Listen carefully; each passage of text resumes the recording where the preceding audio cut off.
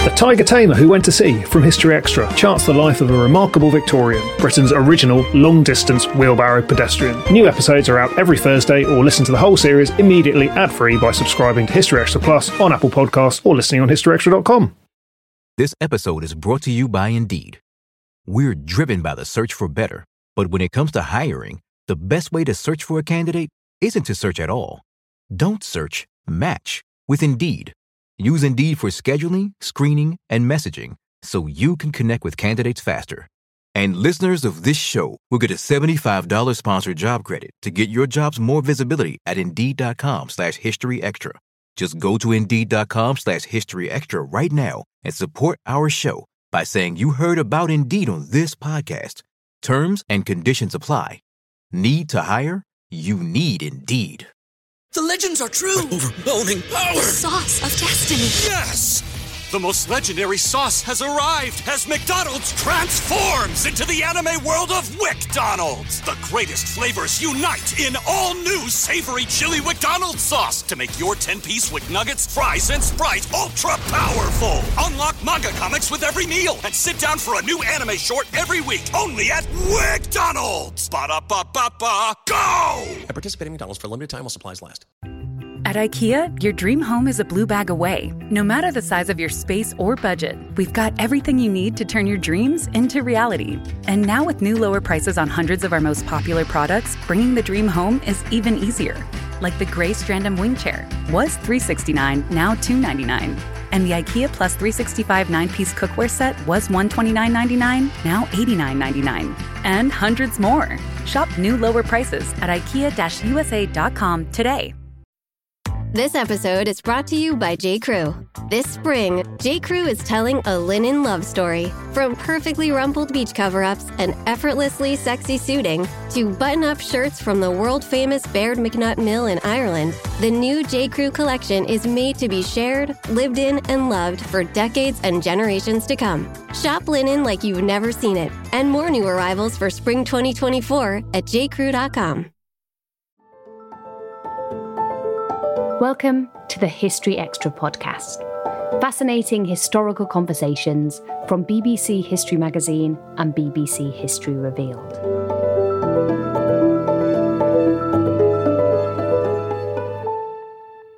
When was the Gilded Age, and what changes did it wreak on American society? Who were the great industrialists of the time, and what can their philanthropy tell us about the morals of the era?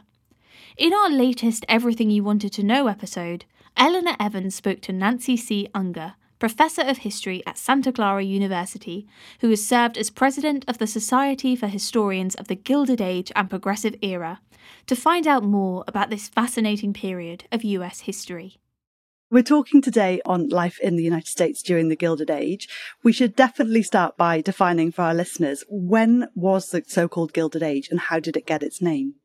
Well, that question really, particularly when was it? It depends on which historian you're asking. But since you're asking me, I always begin dating it from 1877, which is kind of an odd date, but that's the official end of Reconstruction. So up until 1877, much of the nation's attention and focus and military and so forth were focusing on effort to reconstruct the South to the North after the Civil War. It ends in 1877, and this is when we really see the United States just take off with industrialization, urbanization. I mean, the country is really transformed. Gross national product is going up. There's all kinds of amazing technology. It's just this incredible time. But it's called the Gilded Age rather than the Golden Age, because when something is gilded, it's gold-plated. From a distance, it looks like gold. And so the Gilded Age has so much that is so, admirable. There's just so much growth and change, and immigrants are pouring in. The nation is transforming. We've got all kinds of, as I say, growth and technology. But if you scratch off that gold plating underneath, we have a lot of problems. We have tremendous overcrowding, we have political corruption, environmental devastation, racism, all kinds of other problems. So it looks like gold from a distance, but it's got some problems underneath. Hence the Gilded Age rather than the Golden Age. That's a really great analogy to kick us off. Thank you so much. You've mentioned the industrialization, the rapid expansion happening in this period. Can we talk a little about what's happening there? What are the main sort of real exploding things happening at this stage?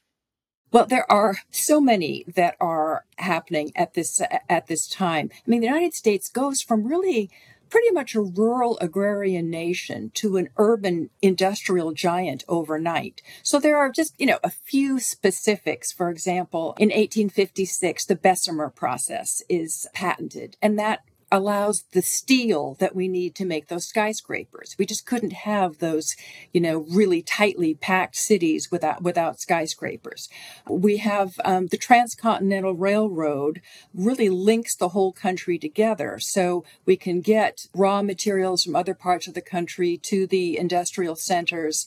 That so changes the nation that in 1883, we actually have to create the 4 official time zones. Before that, there were like 65 different time zones. It didn't really matter. But with trains, everybody has to kind of be on the same clock. So those are a couple of those that I can peg in time.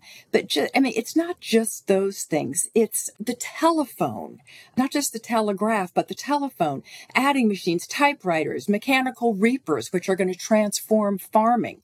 Things like the Sears catalog. People can buy things even from rural outposts.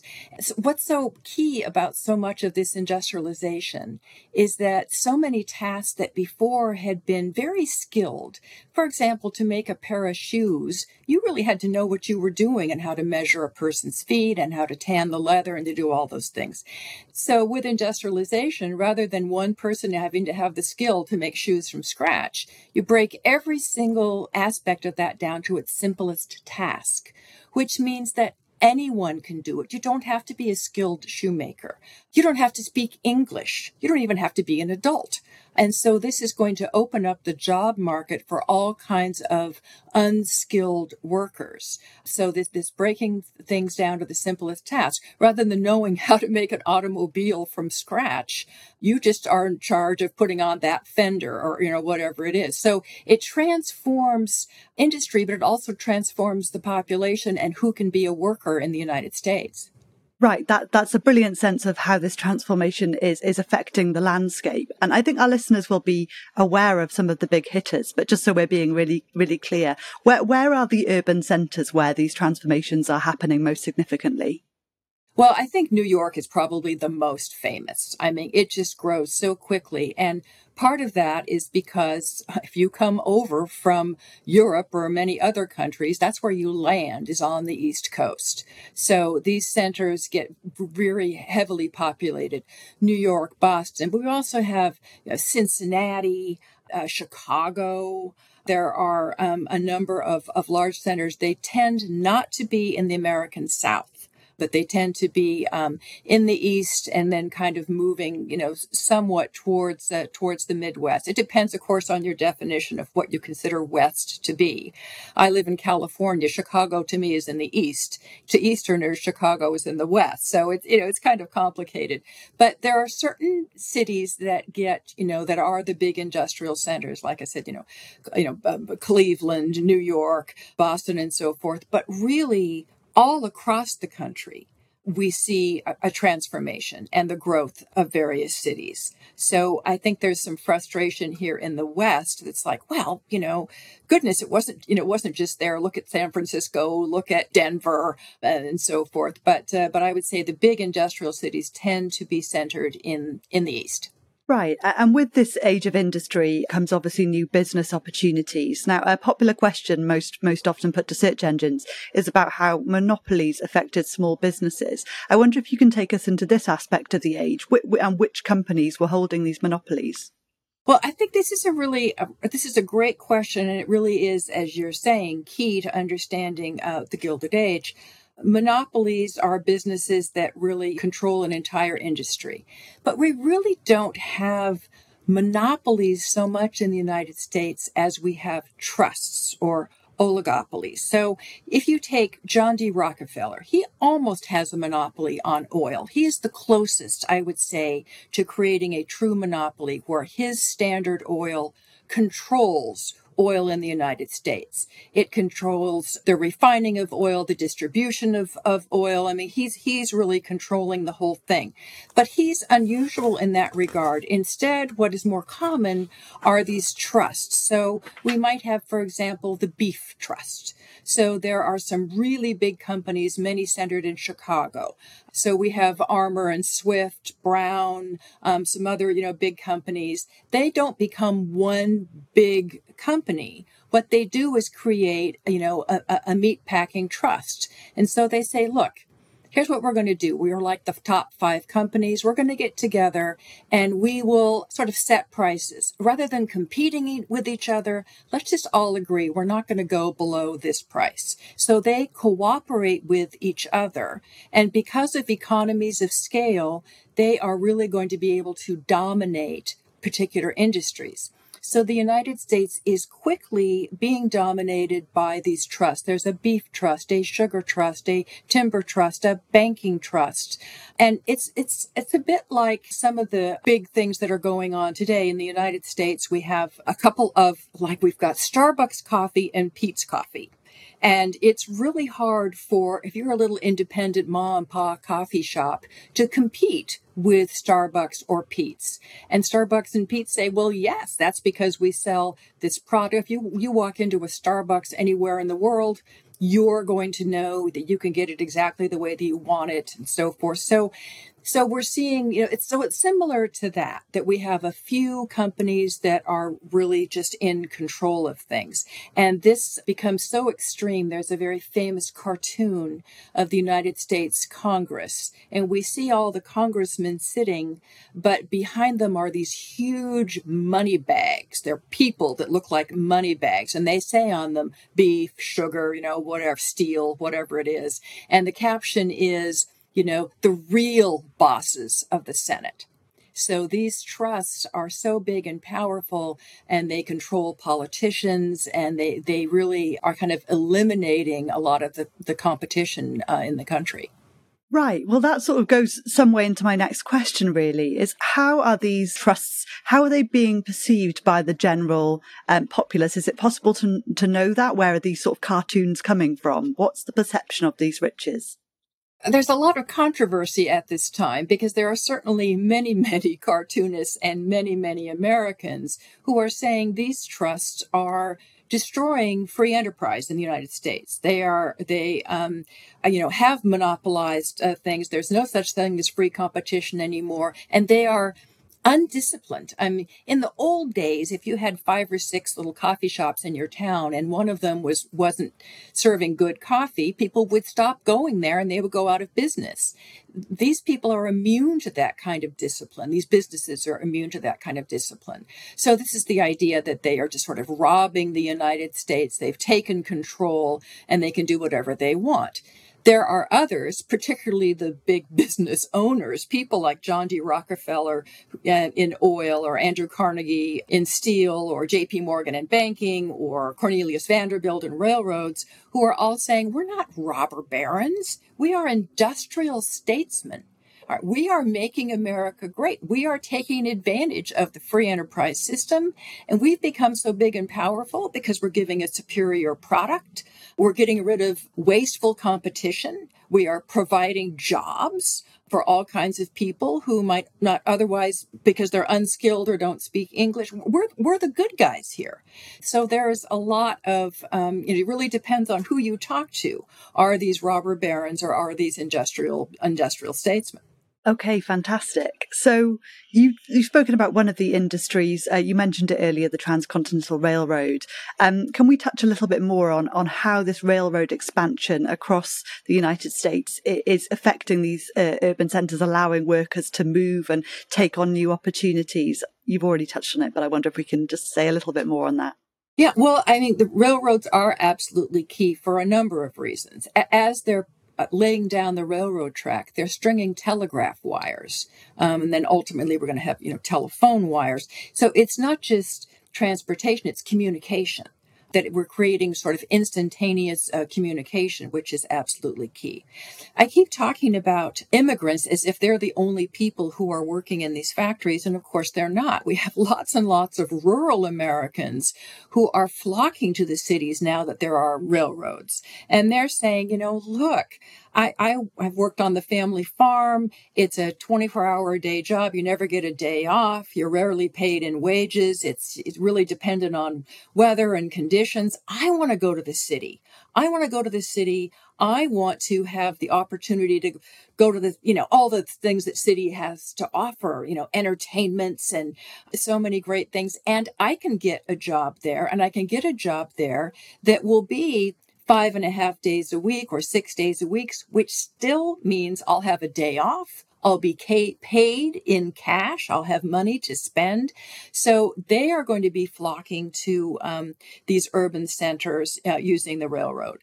So there's a people component and, of course, a goods component. It doesn't do you any good if you have lots of your resources in the West or the Midwest and the factories are in the East. You have to be able to get things there. Farmers have to be able to get their hogs and their cows and so forth to the big, slaughterhouses in Chicago. So, trains are going to revolutionize that. We also have to have an ability to get finished products dispersed out throughout the country. It doesn't do you any good if you can build, create these factories that will build all these widgets if there's no way to get the widgets to the people who need them. So it's bringing people, it's bringing goods, it's creating, this real, two-way street. So railroads are just absolutely crucial to this whole enterprise. This episode is brought to you by Indeed. We're driven by the search for better, but when it comes to hiring, the best way to search for a candidate isn't to search at all. Don't search, match with Indeed. Use Indeed for scheduling, screening, and messaging so you can connect with candidates faster. And listeners of this show will get a $75 sponsored job credit to get your jobs more visibility at Indeed.com/HistoryExtra. Just go to Indeed.com/HistoryExtra right now and support our show by saying you heard about Indeed on this podcast. Terms and conditions apply. Need to hire? You need Indeed.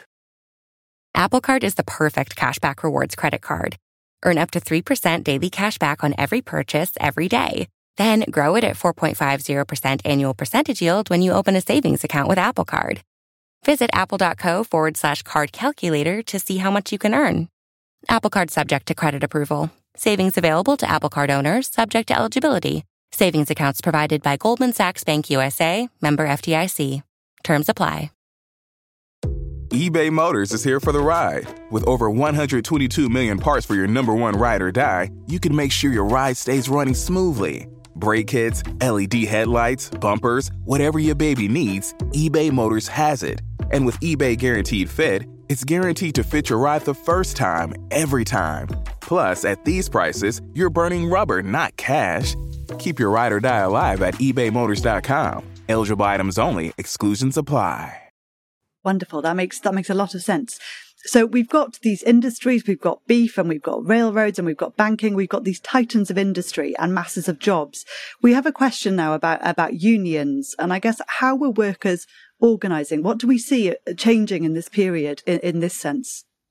Well, there is a real effort to unionize because with these big trusts have total control. They offer very low wages. Urban conditions are just absolutely terrible.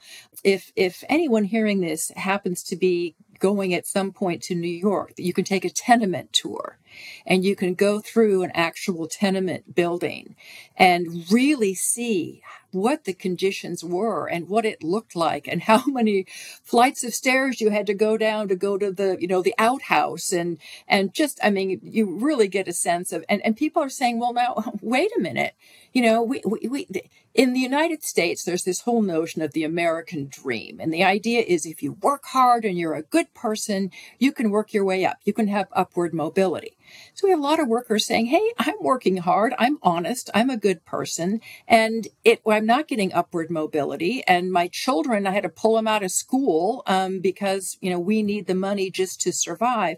So we do see a lot of interest in unions. But the unions are fighting some really, really big opposition. First of all, of course, are the owners themselves.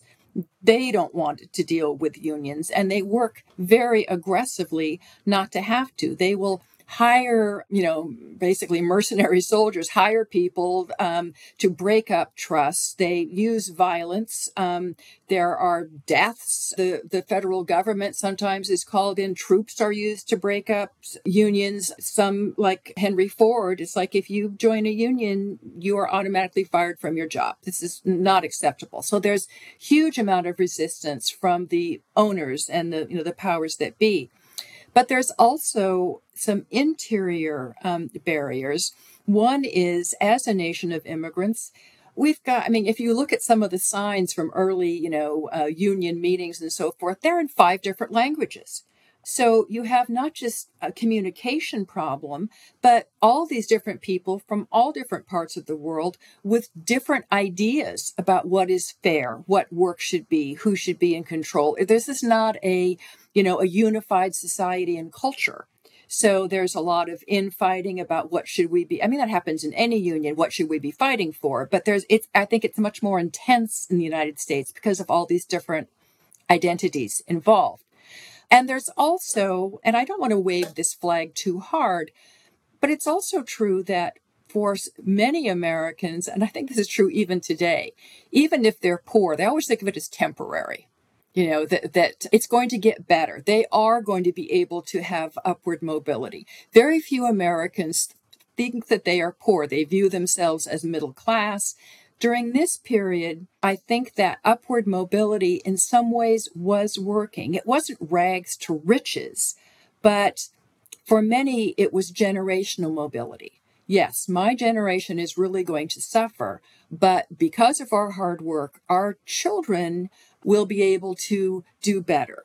They'll be able to go to school. They'll be able to get better jobs. For some, upward mobility was just being alive. They were going to be devastated by pogroms and so forth, where they came from. So it wasn't that every worker wanted to be in a union and see unions rise up.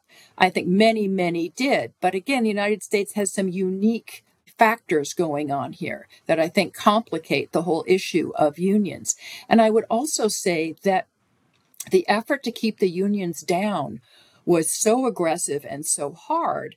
And it is true that by the end of the Gilded Age, workers are getting better conditions, better pay.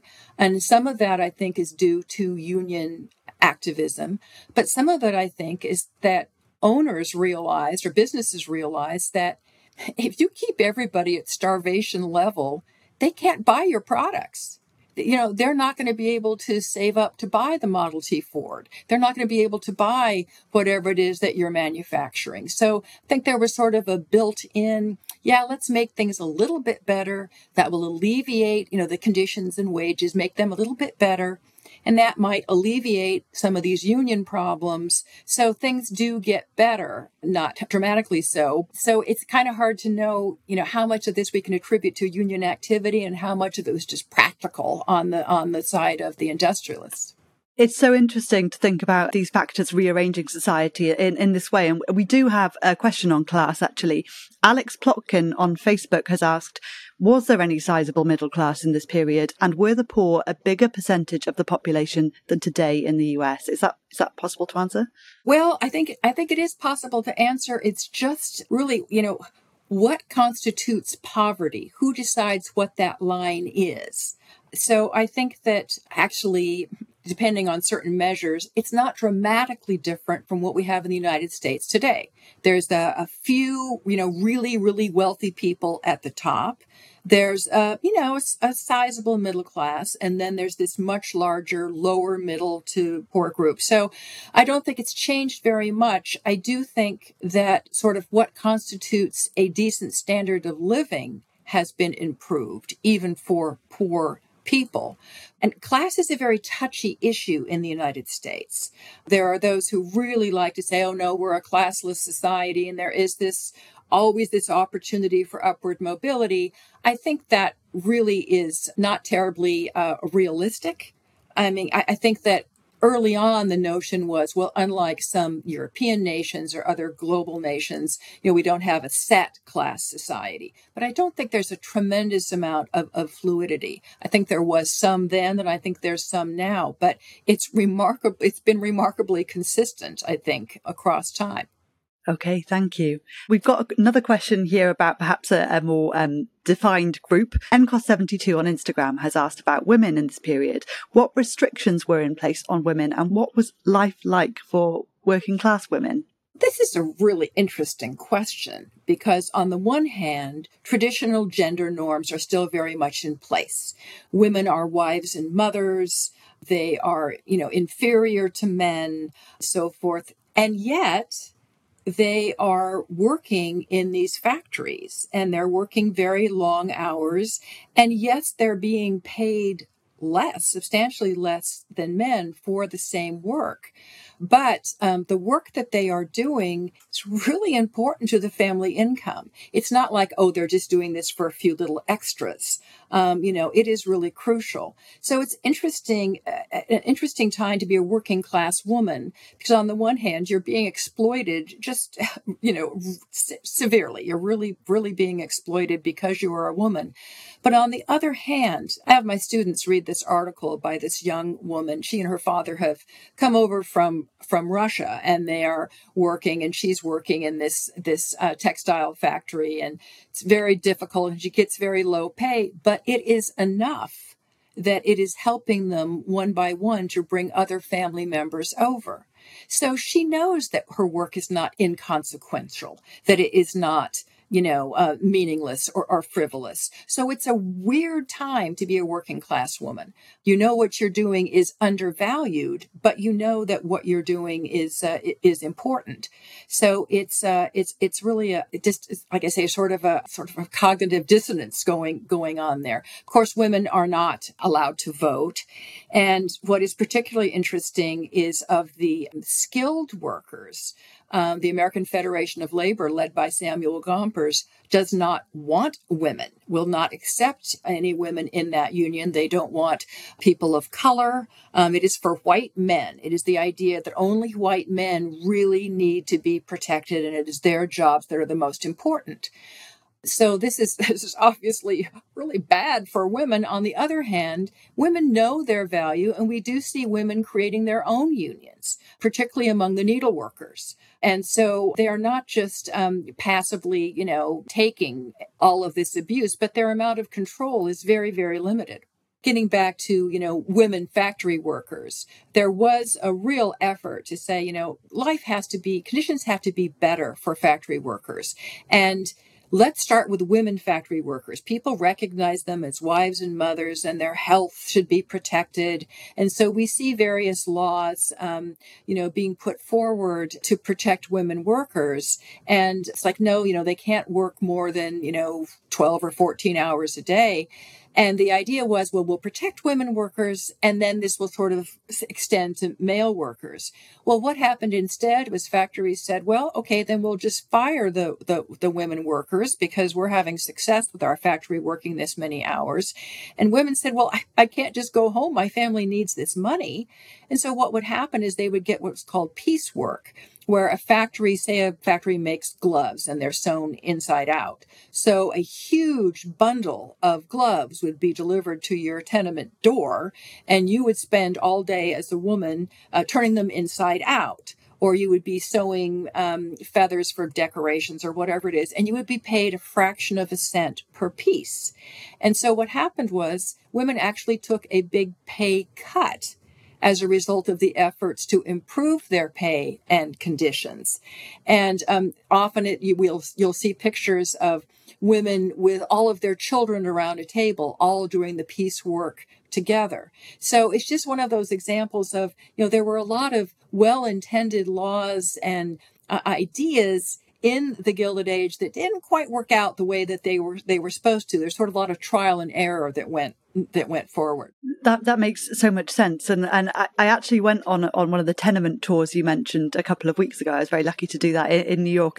And they told a similar story of a woman who lived in 19th century New York. She started a cottage industry making garments from her apartment in her tenement. And it was the same story. She wanted her children to do better than she did. And they told this wonderful generational story. So like Nancy, I would urge any listeners who can do that, please do, because it echoes so much of what we're hearing about today. I think we are going to sort of move on now to perhaps a second batch of questions that will feel very different from our first batch of questions, a bit like the divide that you've been talking about in society so far. I wonder if we can move into a different echelon, perhaps. We've got a question from Susie1340 on X, formerly Twitter, who asks you, Nancy, who were the people who dominated the society of the Gilded Age? You're asking about society as opposed to business. And right now, people are very excited about this. HBO has this series called The Gilded Age that is focusing on that sort of group. And some of them are real people and some of them are, fictional characters. But we do have, some of the really big, wealthy families in the United States that are dominating society. But there is, as that series points out, tension between the old money, the Americans who had been here for a couple of generations and had, created their money, like the Astors began in the fur trade. I mean, that's where they got started. And then they graduated into real estate. And then there's the new money, the people who, took advantage early on and made their big fortunes, like the Carnegies. Carnegie's probably the best example of someone who didn't start off really wealthy and managed to become very wealthy. But there are this group, and I would say in the spring, I gave a talk at the Vanderbilt Mansion in Newport, Rhode Island.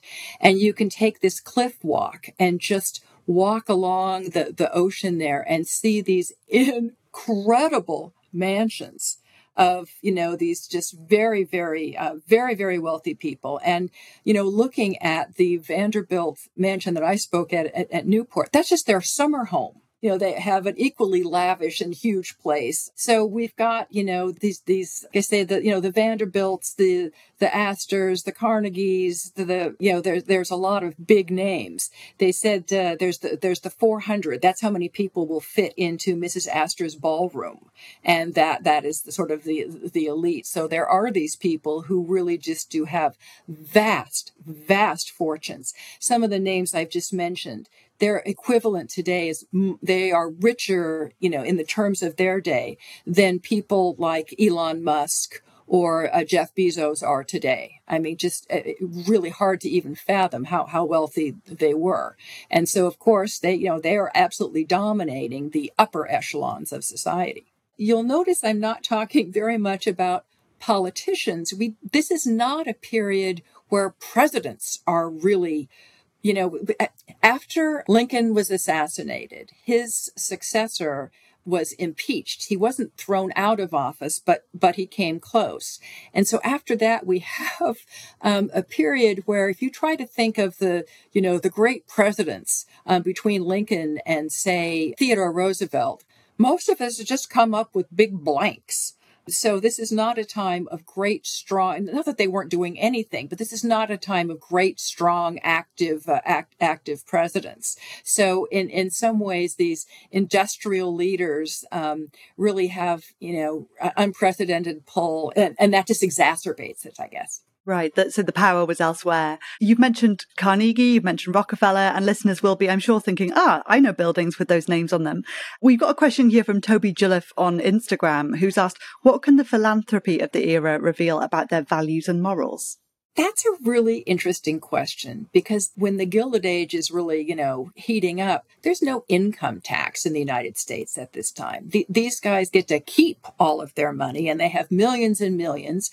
And certainly they put it into their lavish homes and so forth. But many of them were big philanthropists.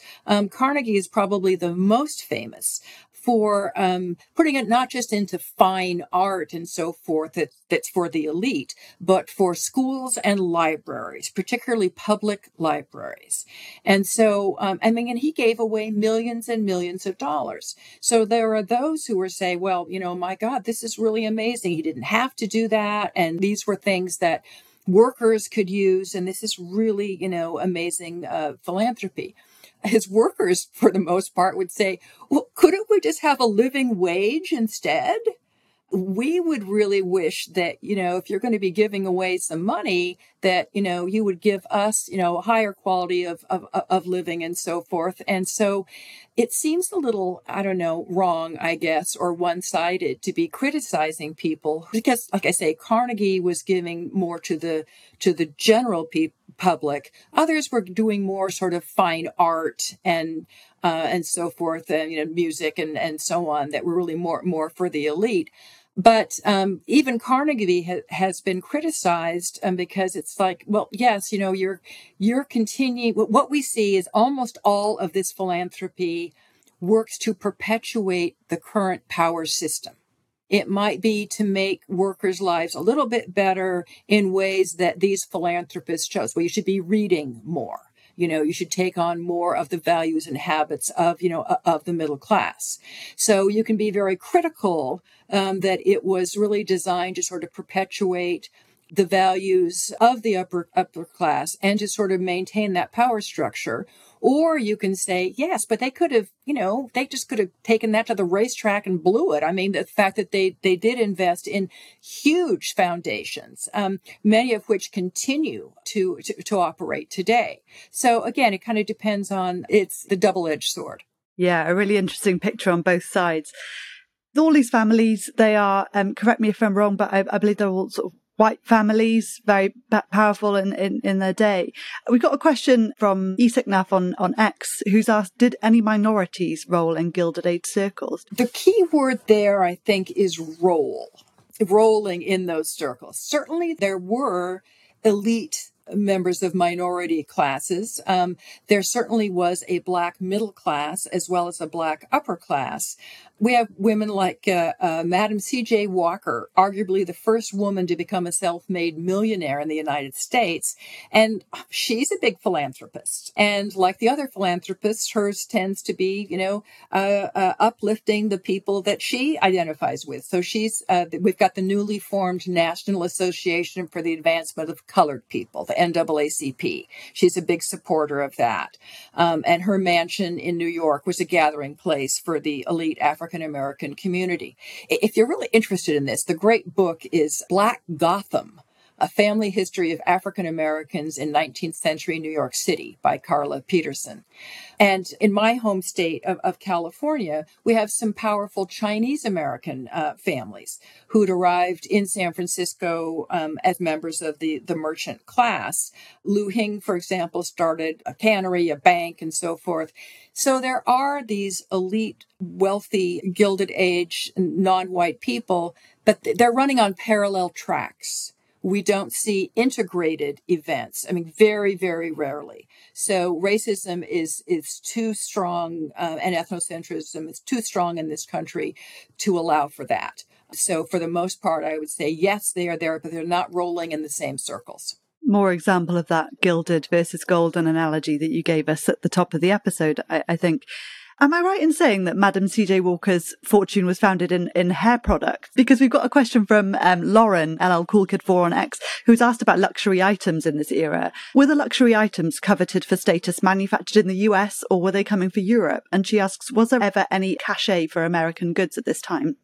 This is such a great question, because initially, my initial reaction to that, having just, been at Newport and look at these mansions, I mean, they're all copies of European buildings. You've got places like William Randolph Hearst Castle in California. All of these, they're really borrowing heavily or just copying European architecture from, castles and palaces, and really prizing elaborate European furnishings and decorations and fine art. Portraits painted by John Singer Sargent, who was born of American parents, but is European. So yes, if you really want the best of the best, you go where the elite, copying the top classes of Europe. Also, where this was very important was in clothing. So you would, go to Paris to have your gowns done by Dior or Worth or, whoever it happened to be. However, as your listener suggests, some domestic brands are beginning to creep in. Tiffany, for example, for jewelry and furnishings begins to have a real sort of, cachet. Steinway pianos are something that the elite are looking for. And ultimately, American luxury automobiles, such as Cadillac, which was formed in 1902. So there are some American brands creeping in, but early on, there was really, much more prestige in having things be like the great wealth of Europe. Sure. And as you've alluded to, there is this tension between the old moneyed families, so-called, with the longer European heritage versus the new moneyed crowd. We've sort of got a question on that, I suppose. Claire Jacob on Facebook asks about, quote, dollar princesses. Who was the wealthiest dollar princess to marry into the British aristocracy? Can we potentially explain that term and go into a few stories? Well, there was some real frustration on the part of the new money. These industrialists who'd made these vast fortunes and, have the most grand houses and so forth, and are giving to charitable institutions that are doing great philanthropy, but they're still being rebuffed. They're still being sort of snubbed by the old money. They're seen as gauche and nouveau riche.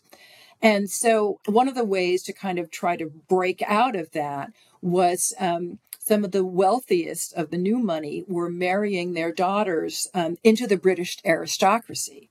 If you can't buy this class, you kind of marry your way into it. So we have a lot of British aristocrats who have fallen on hard times. And so, it's a mutual agreement here. So dollar princesses are marrying into the British aristocracy. The British aristocrats are getting a new influx of money to refurbish their houses and kind of keep things going.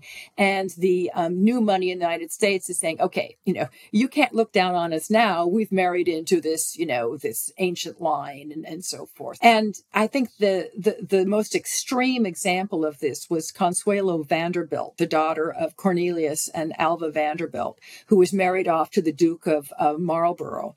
And, the Vanderbilts were so incredibly rich. And this was such a horrible marriage. She was so miserable. And it didn't last. And in fact, the whole dollar princess phenomenon doesn't last very long. The old money people really can't hold out forever. And they do have to accept that, there are these new money people and who are adopting their standards and their charities and so forth. So that kind of snobbiness about old money versus new money just kind of melds into money, period. Money, period, and how it shaped the age. So interesting. Our perceptions, or a lot of people's perceptions, a lot of listeners' perceptions of this age may be shaped by a lot of the writers of this time.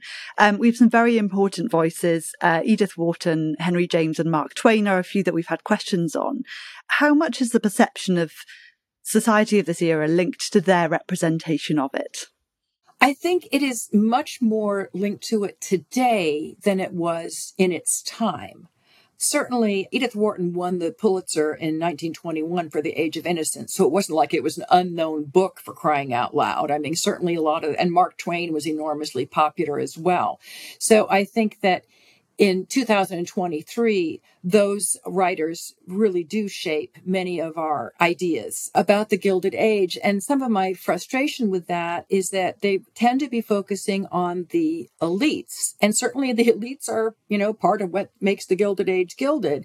But I would encourage people to look at novels that were very influential, maybe forgotten today, but very influential in their time. There's one called Looking Backward by Edward Bellamy. It was published in 1888, and it was in that period the second bestseller after Uncle Tom's Cabin. I mean, this was an enormously influential novel, and it really promoted the nationalization of private property. And people had Bellamy clubs and so forth. And I mean, so that was one that was really looking at, okay, if we continue on the way we are right now with a few wealthy people controlling more and more, what will this nation be like? What would it be like if we basically had socialism? So it kind of explores both those avenues. But there were also very influential books that were well read at the time. For example, Upton Sinclair's The Jungle. And this is a novel about some immigrants who come from Lithuania and they work in the stockyards in Chicago. And it's just one horror story after another about how terribly things are going. And he meant it as a socialist track. He wanted to promote socialism. But instead, everybody is so grossed out by what they read about the meatpacking industry that consumption of meat in the United States actually goes down for a couple of years. And it sort of forces the Pure Food and Drug Act. So, I think that in some ways that, that's really more representative of this time. Sister Carrie by Theodore Dreiser. It didn't sell well when it was published in 1900, but it became very influential. And there were other, novels of realism by Frank Norris. He wrote McTeague, which is all about greed and money and the working class, and The Octopus, which really is a muckraking novel about the railroads and there as an octopus that has all these legs that is, controlling society. So I think that Edith Wharton, Henry James, and Mark Twain are really important, and they cover important aspects of this period. But I think there's a lot more that represented it during the time and that I think can help readers today get a more complex, more complete picture of the Gilded Age. Right, thank you. Well, my to-read pile just got quite a bit longer. Thank you very much. And we have you mentioned the railroads again, and this vast society changing so quickly. We do have a question about the Wild West, obviously sort of another thing that looms large in popular culture in this period. Waterist on Instagram has asked, how did industrialization and the Wild West eventually merge? Well, it's obviously different in the West than it is in the East, but in the West, we see this new industrialization revolutionizes some of the key Western industries. Farming, for example, with McCormick's Reaper, with some of these other, big things, the small farmer really has a hard time surviving because this is enormously expensive equipment. And so we see sort of the decline of the small farm and the rise of the big farm, where farmers are, we've got the owner who never is even there. And then we've got the workers. We see huge changes in mining. Technology changes mining. It changes the timber industry. It really changes things in the West as well. So the West doesn't become a duplicate of the East, but it's not like, the Wild West remains unchanged. And it's, we don't have cowboys driving the cows to market. We see them driving them to the railroad head, and then the trains take them in. So I would say that the West is pretty dramatically transformed. And as the question, I like that word, that the railroads link the two, and the industrialization and the Wild West, they do sort of eventually merge. Okay, wonderful. Well, there's so much in this period, and I feel like we have only scratched the surface a bit, getting the Gilded bit off, really. But if we were to bookend this period, can we say what's regarded as the end of the Gilded Age, and why? This is perhaps too wonky an answer to your question, because again, it depends on what historian you ask. But those of us who study this period, we used to talk about the Gilded Age, and we'd say, well, it began about 1877, and then about 1900, we see the Progressive era come along. So the progressives are the people who are responding to the excesses of the Gilded Age and saying, wait a minute, we really need to more equitably redistribute the wealth and power in this country. It's gotten, way too far, and we're heading off in a terrible direction. And so they are the ones who, they bring us the income tax, they work to get rid of political corruption, try to clean up ongoing environmental devastation, clean up the extreme poverty in these urban centers and so forth. But now those of us who study the period say, well, it's not like there's the Gilded Age and then the Progressive Era. They're like a double helix. They're always going. So the Gilded Age is going along. The progressives say, oh no, we want to break up these trusts. So we have the Sherman Antitrust Act. Well, that's not the end of the story. The Sherman Antitrust Act, the big business people actually used against unions. They said, oh, the unions have formed a trust. So we have all this back and forth and back and forth. And every time the progressives try to reform something, the industrialists come back with a new response. So there's this back and forth that goes on. So now we call it's a very, I think, unfortunate title, but we have come to call it the Gilded Age and Progressive Era, which I know is a little bit confusing, but it really is this one long period. So in my mind, it comes to an end really with World War I. Because the progressives have had some real progress. They really have, I would say, removed some of the worst excesses of the Gilded Age. And there was this whole, we can do this. It's a very idealistic, we can make everything better. And if you look at the United States' stated reasons for entering World War I, they're very idealistic. We're going to make the world safe for democracy. This is going to be the war to end all wars, because we're not only going to win the war, we're going to win the peace and make everything perfect. We're going to do all of this stuff. It's sort of progressive reform writ large, and applied to on a global scale. Well, yes, the United States is on the winning side of that war, but it certainly isn't the war to end all wars, and it doesn't make the world safe for democracy. And I think the United States begins to suffer from sort of reform fatigue. It's like, okay, we keep reforming and maybe we've reformed enough. Maybe we've done enough for one generation. And so I think with World War I, it's really hard to have domestic reform and trying to reform industries during a war. The industries say, look, do you want our help winning this war or not?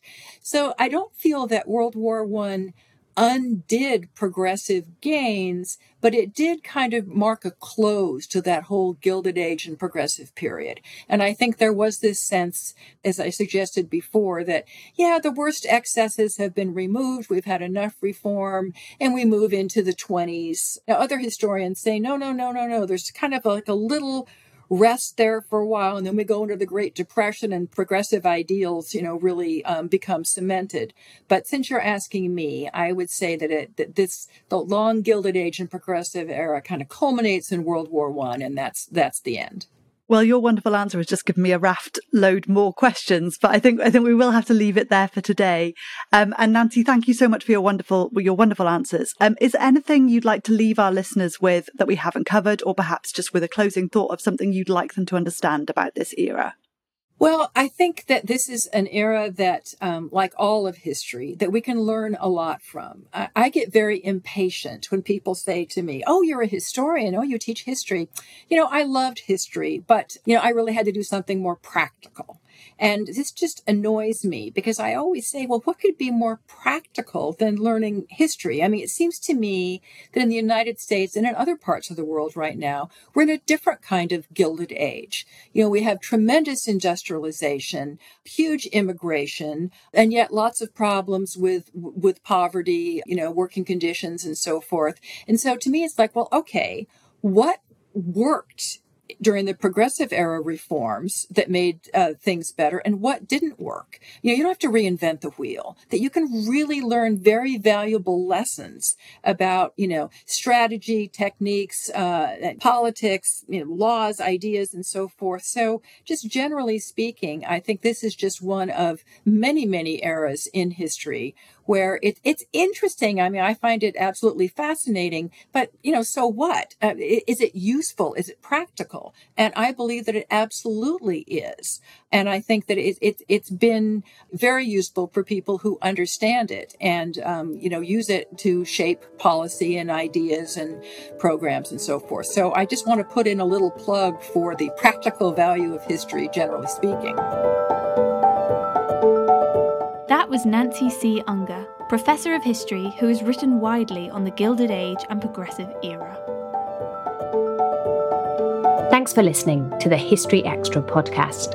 This podcast was produced by Brittany Colley.